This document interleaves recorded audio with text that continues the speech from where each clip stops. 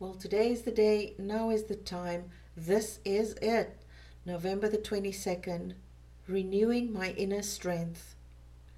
Because survival carried a full-time priority, I rarely gave myself a break. It seemed there was always something that required my attention.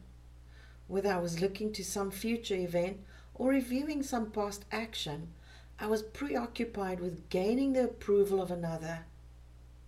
I was exhausted. A pervasive anxiety mounted over the years as the resounding demand to always act as I should dominated much of my thinking. I came to identify with an ideal way of dealing with life. And when I failed, there was hell to pay.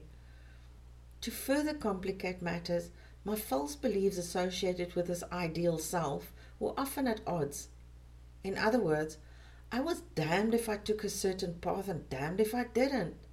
I spent an inordinate amount of emotional energy just getting through the day as the battle raged on. For the most part, I have let go of the intrusive nature of a life dominated by unrealistic expectations for myself and others. I review old ideas attached to extravagant anxieties by taking a fourth and fifth step.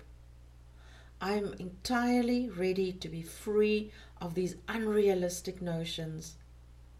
As one awaiting the arrival of a long-lost friend, I am making room for the return of my real self. I am connecting with how I really feel. I create a safe place inwardly. I return to that place often. I rest.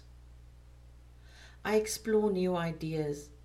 I act in accord with my genuine interest. My sense of self is my strength. With each passing day, I practice the art of nurturing who I am. Being who I am is fun and easy because it's so natural. Relating to an inner core of curiosity and wonder releases a sense of being truly alive. I explore my world with the wide open eyes of a child. I embrace my well-being.